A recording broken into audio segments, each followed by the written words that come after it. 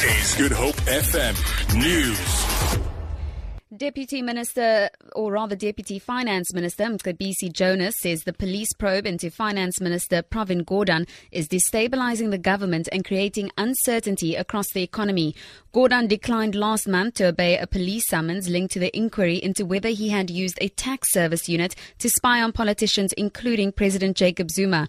Gordhan said he had done nothing wrong. Jonas says there is no basis for the allegations. Opposition parties at the National Assembly are today expected to grill President Jacob Zuma about how he acquired a home loan that was apparently used to pay back close to 8 million rand for the non-security upgrades to his Nkandla home. Zuma earlier this year apologized for ignoring the public protector's remedial action regarding Nkandla after he was found to have violated the constitution by not complying with Tuli Madonsela's report. President Zuma will today be answering oral questions in Parliament. Zelene Merrington reports. Treasury issued a statement yesterday that President Jacob Zuma has repaid money in accordance with the Constitutional Court judgment. While the question is not listed, it is highly likely that it would be raised during follow-up or supplementary questions.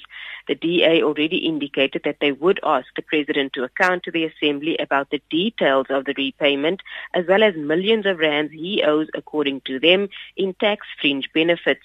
During Zuma's last question session, EFF MPs disrupted the House and were eventually forcibly removed. Zelene Merrington, SABC News, Parliament. The Women's Legal Centre will take the South African government to the Western Cape High Court today for their alleged failure to recognise Muslim marriages. Attorney Huda Abrahams-Faker says when civil or customary marriages break down, the law steps in to ensure fairness between spouses and to protect children. Abrahams-Faker says this is not the case in Muslim marriages. She says they're bringing the application in the public interest because of the lack of recognition that affects women and children. The WLC says various government ministries, including Home Affairs, have filed papers opposing the application. In your international news, the lower house of Congress in Brazil has voted overwhelmingly to expel its former speaker, who was widely seen to have led the campaign to impeach former President Dilma Rousseff. Eduardo Cunha has been accused of taking millions of dollars in bribes in a giant corruption scheme linked to the state oil company Petrobras. He denies any wrongdoing. Wyatt Davies reports. Eduardo Cunha is an evangelical conservative politician who was until recently the powerful Speaker of the lower house in the Brazilian Congress.